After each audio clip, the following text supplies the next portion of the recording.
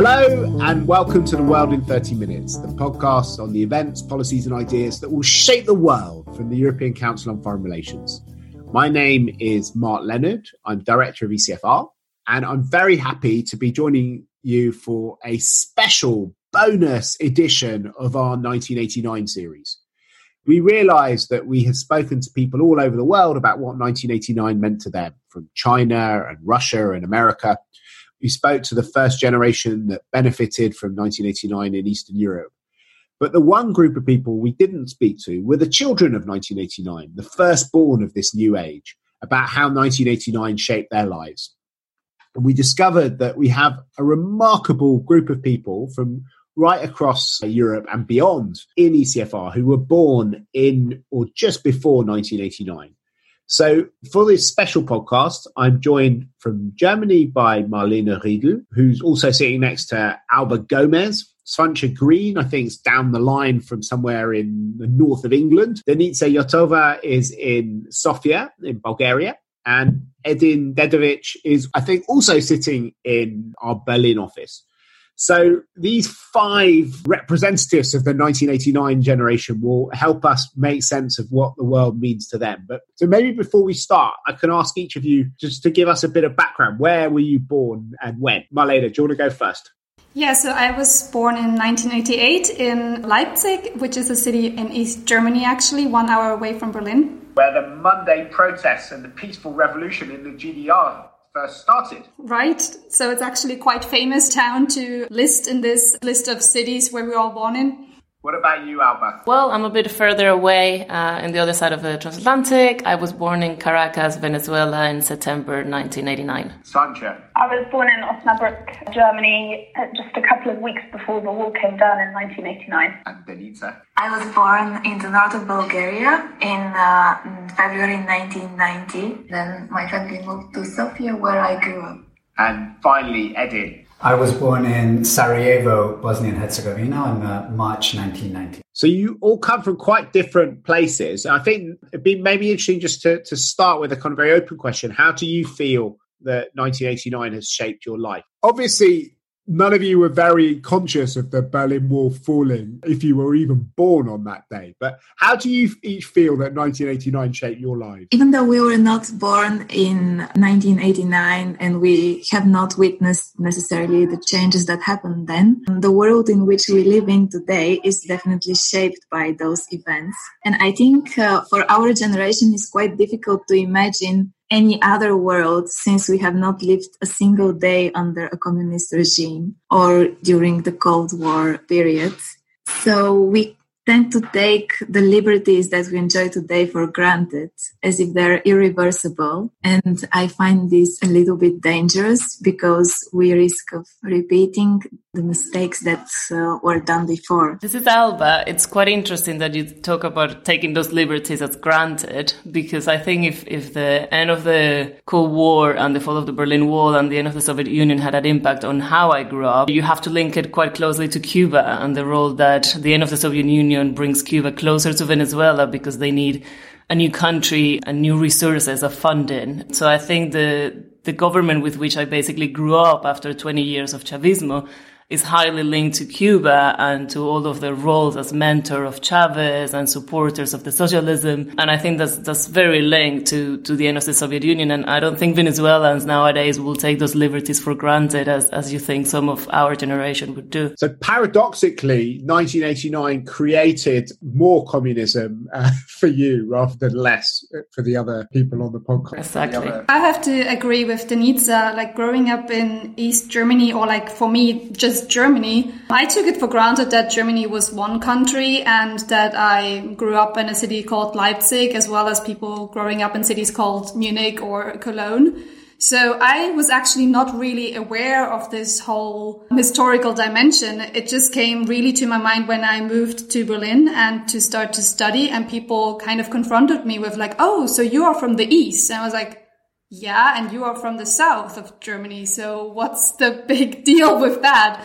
So it was really more like an outside perspective, which made me realize that I am from a different kind of country, or that I grew up in a different way than others might have done in the 90s and 2000s. Yeah, and I kind of, for me, 1989 was I can't really separate it from what happens in Yugoslavia in the early 90s, because to me, growing up, 1989 seemed like the kind of spark that set off the chain of events that would, I think, culminate in me and my parents traveling across Europe with a family who couldn't speak a word of English and moving to London, which is where I ended up growing up. So to me, across, I think, most of Europe, the fall of the wall and the fall of communism is seen as a kind of an opportunity to reunite Europe.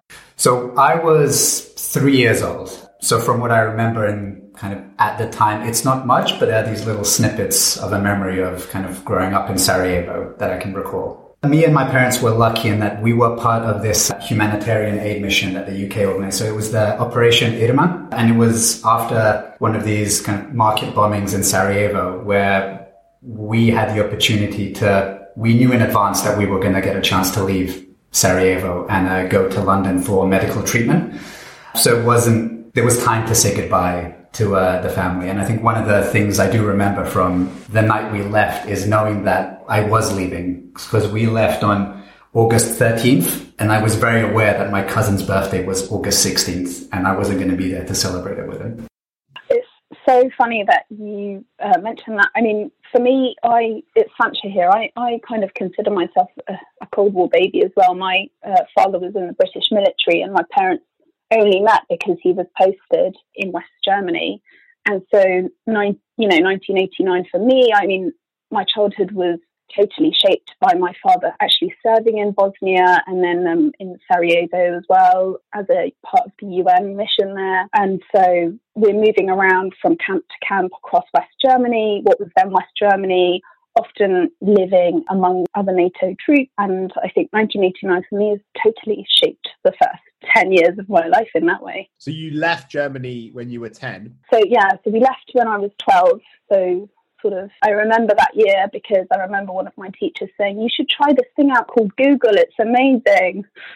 I mean, another thing that really marked my life was 9/11 in a way. I remember being with American friends in what was then joint headquarters in Rheindahlen and just seeing this, the Twin Towers falling and about 6 months after that, we moved back to the UK. How do you think that your generation is different from the sort of Generation Xers before you, my generation, who do remember the Cold War, who remember the war in Yugoslavia not as a sort of folk memory, but as something which was on the news every day and which was sort of consuming a lot of political attention in all sorts of different ways? What do you think the main differences are when you look at slightly older people and you think about how your generation sees things, or how you yourself see things? How have you felt about these celebrations that we've had of 1989, which were much more done by older people, weren't they? I mean, the kind of centre of all these discussions that we've had over the last few weeks were often people who were demonstrating in 1989, or even my generation. We had this podcast with Piotr and Buras and Vesela Chenova, who are exactly the same age as me, who basically teenagers when the wall came down and had a completely different life, but they did have one foot in both time periods in a way. We've kind of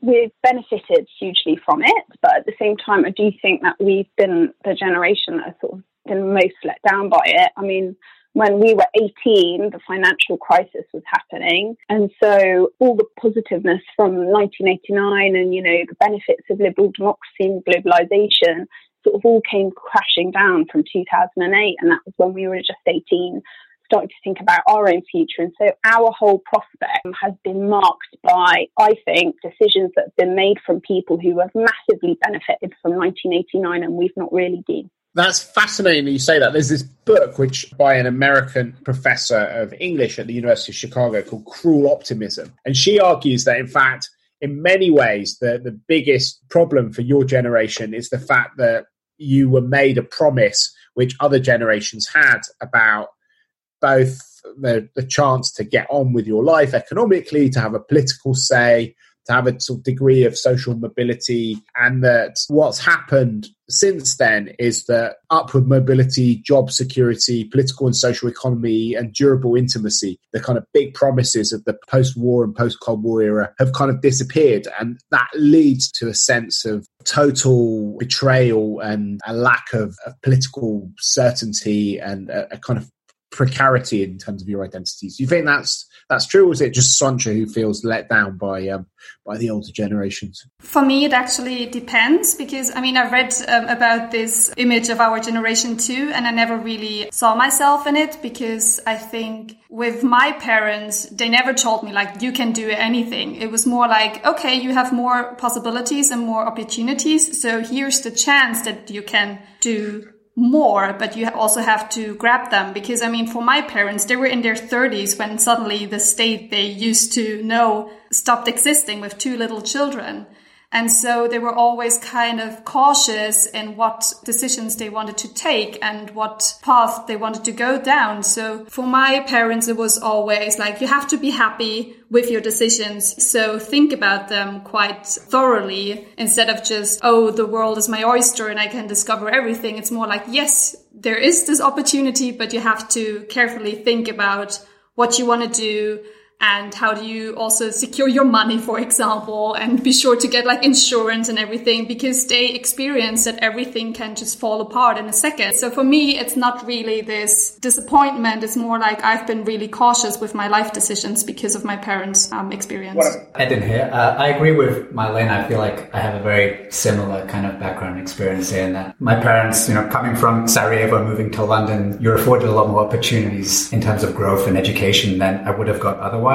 And while 2008 and the financial market crash wasn't ideal, I always got the sense from my parents growing up, things could be so much worse, and just ride this out. Yes. And there will be something at the end of it, and you will get a job eventually, because everyone gets a job. That was the Yugoslav mentality of, you will find something, you might not entirely be happy with it, but it will pay your salary, it'll pay kind of your rent and exactly. food, and you'll be fine. It was always like, okay, you take this job first. It might not be your dream job, but it's a start, and then you can go from there. Right.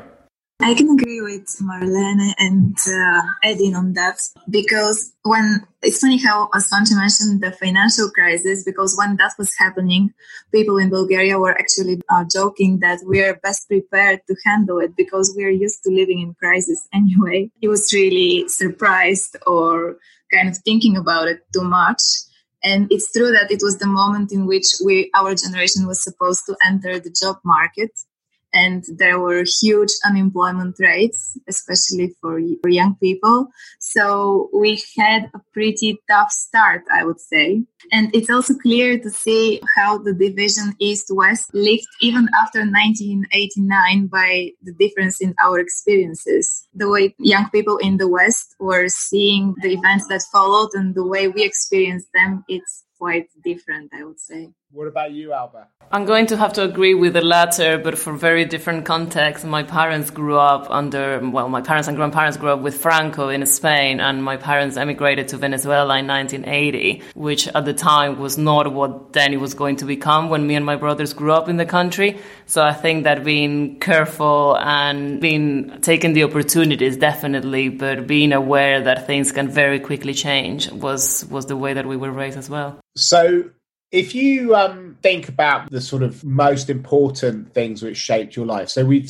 agreed that 1989 was quite an important context for how your lives were. But what do you think the most important things were in terms of your coming of age politically? Was it the financial crisis? Was it the Iraq War? Were there other things? It'd be very interesting to know. In my case, I think 9/11 was quite key, but even more so in 2002. So only a few months later, in April 2002, there was a coup d'etat in Venezuela, which I was young, but for example, my little brother was only 3 years old. So I remember this very vividly, while my dad and brothers are sort of like protecting the building, and then me and my mom are in between 2 walls because that's the safest place to sleep in. So I think my interest in politics and international relations and how this develops started there, and also probably even more in human rights and freedom of expression as the next, between 2002 and 2007, the country where I grew up, induced into a lot of closing radio stations, TV channels, everything that opposed the regime was basically closing down in those years. So those are the events that shaped my interest in the topic. My interest in international affairs, I felt more coming from parents who, grown up in Bosnia, Yugoslavia, who kind of people told war stories, kind of because in London, we tended to be a lot of people who came during the same moment in time. So everyone would share these stories. And I grew up around these. So I felt there was always kind of an interest there in what happened. But I felt the thing that peaked or that kind of got me really to pay attention was 9/11, because it was one of the first things happening in the international stage that I can vividly remember. And you can kind of recollect how you would feel when we were all, 10, 11, 12 at the time. And then seeing the reaction of people who are older than you. Because as a child, I feel when you're 3 or 4, you might not realize that your parents or your teachers are really stressed out. It was quite scary when you saw the reaction in your parents, wasn't it? Yeah. So I think once you see the screens and then you might not understand what is happening as a 10 or 11-year-old, but when you can comprehend amongst the older generation how serious this is, and then when this sinks in, then you kind of it hits harder, I think. For me, it sounds a little bit cheesy, I guess. For me, it was actually none of all these historical events. It was more a personal one when I went to Sweden for my Erasmus semester, actually, because I was not studying politics or international relations. I was a theater major, so I was living in another kind of world anyway. So experiencing this Erasmus program and be like, oh my God, I can meet people from all over the world. And actually the European Union is paying for that. And I can learn so much and study at another university. I thought that was for me such a great experience. And I think that's actually what the Erasmus program wants to achieve. So they succeeded quite well with me, at least, that I realized, oh, there's a world out there and I want to discover it more, also politically and within the field of international relations. For me, it was also the European Union, but from a different angle, because my childhood was marked by this dream of Bulgaria to become part of the West, to join the European Union and NATO. And when that finally happened, all the celebrations and this sense of fulfillment and success that was experienced by people was quite a remarkable thing. And I remember how we were studying at school about all the different countries and that we are now part of the same family. And I was quite impressed by that. But actually, there was also another event, which is or another fact that is a bit more, how do I say that, unserious, that shaped my life back then. And I think that was Cartoon Network, and the fact that Cartoon Network was not translated in Bulgarian, but it was broadcasted in English. And all the people from my generation managed to learn English through Cartoon Network back then. That really provided us with the chance to travel and kind of become part of this open world afterwards. And what about you, Sancho?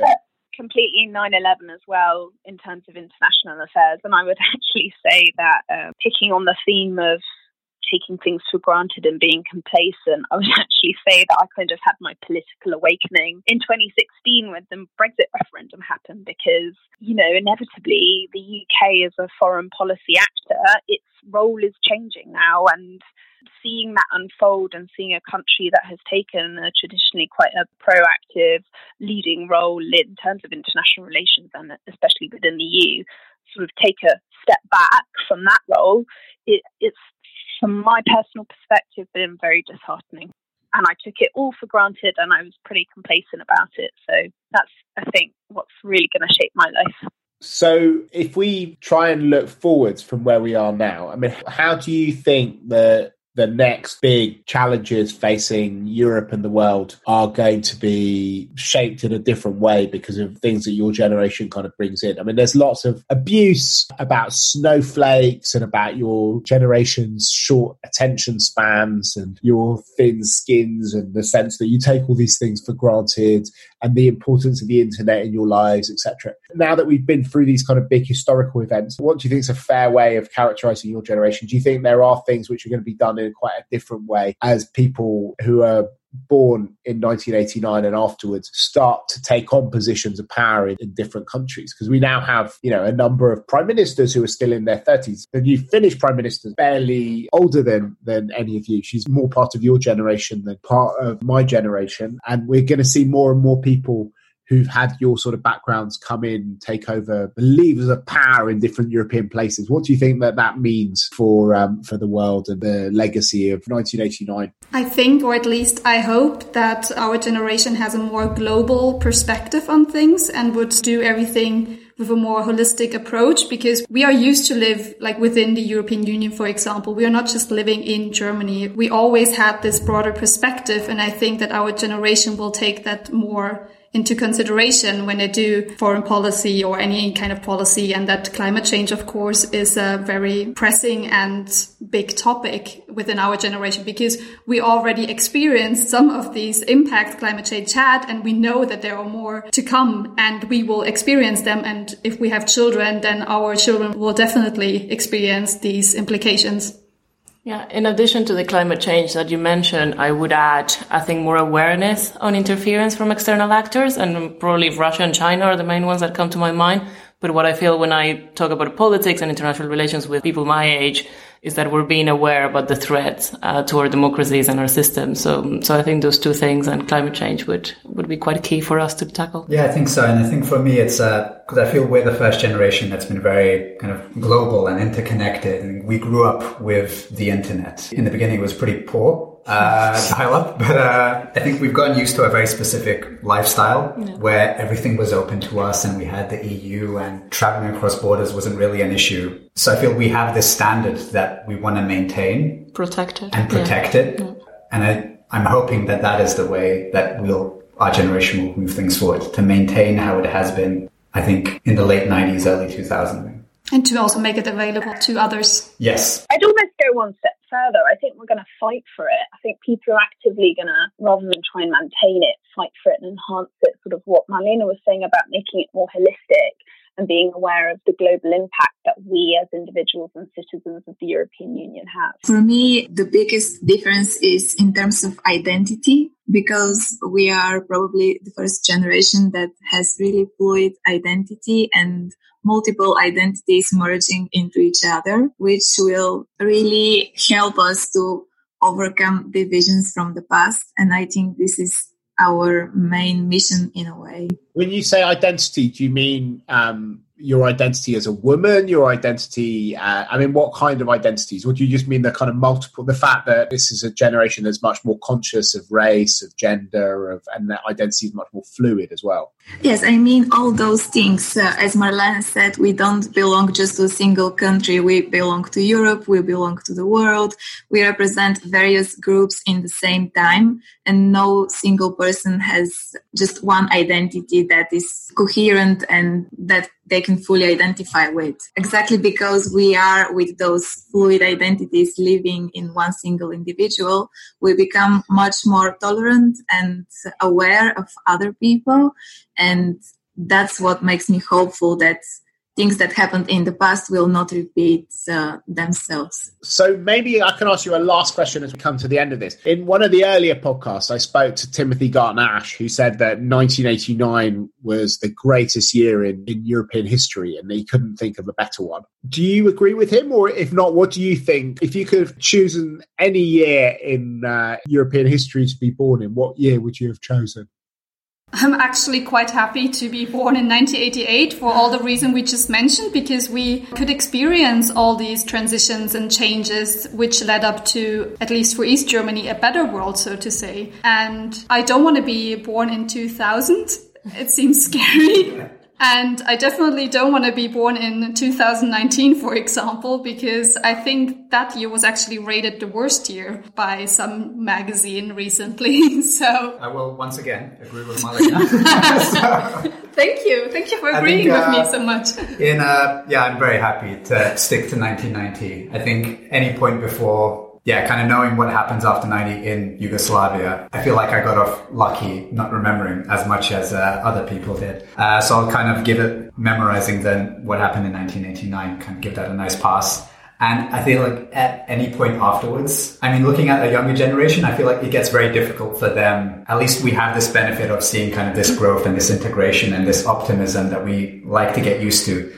I mean, even if the crash happens in 2008, we had 18, I feel, pretty good years that we can draw on and hope at least build on. We're lucky to be the children of the transition in a way, and we sort of knew what life was like before mobile phones, because I think they're just dominate. Well, yeah, I mean, like, they're going to dominate our lives and dominate politics and international relations in a way that we don't fully understand yet. So we're lucky to know what that still feels like.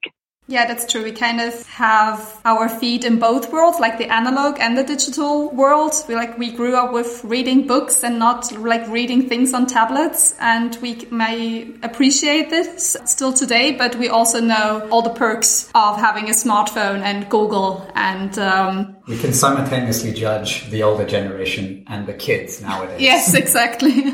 Alba, did you say whether you'd rather have been born in another year? That's a very tough one in my case, because I feel maybe, a decade later in Venezuela would have played out very differently. A decade later would have been very complicated. Earlier would have been a bit of a dream in comparison to what we knew was coming after. So I think I would have still stayed with 1989 if I could, yeah. Yes, I wouldn't trade off 1990 for any other year as well. So we can all agree with Timothy. Yeah.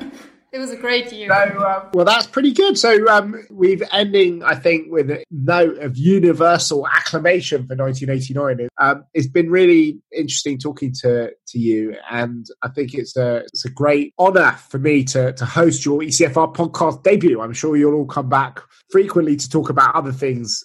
So there's one thing left to do on this podcast, which is our bookshelf segment. Marlena, do you want to go first? What's on your bookshelf at the moment? When I should recommend something 1989 related, I would actually recommend two German movies. One is called Sonnenallee, which is a street here in Berlin, which was divided back then. And it's a fun and light comedy about the fall of the Berlin Wall. And a more tragic movie, which came out, I think, just some years later, is called Goodbye Lenin, which I would recommend. And it's about a son and a mom, and the mom falls into a coma during the fall of the Berlin Wall, and the son tries to maintain the GDR for her. It's also a comedy, but it's also more a sad side to the whole story. It's one of my favourite films ever. So do you share the kind of nostalgia which is that movie evoked? No, not at all. But I think because they came out when I think I was around 14, 15, and these comedies made it more easy to talk about.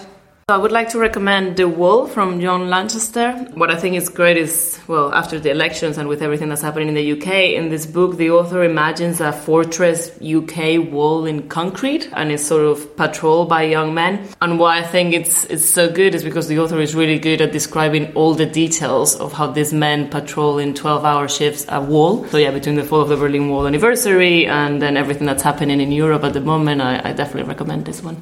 Fantastic. What about you, Sancha? I don't have a 1989 one. It's Homo Deus, A Brief History of Tomorrow, which everyone has heard of, but I'm just starting to dig into that so I can report back on that in a few months, I guess. Great. It's a wonderful book. I think I've recommended it on the podcast before. Denisa, what's on your bookshelf? So if it comes to 1989, I would like to recommend a movie which is called The Lives of Others. It's a German drama, and it's about monitoring the life of people living in East Berlin. It's quite interesting to see. Made by one of my former schoolmates in the European School in Brussels. Oh, really? Great. What about you, Edin? The book I would like to recommend is by Bosnian author Alexander Heman, which is written in English. It's called An Introduction, My Parents. And Alexander moved to Chicago in 1993, or 1992, right before the war.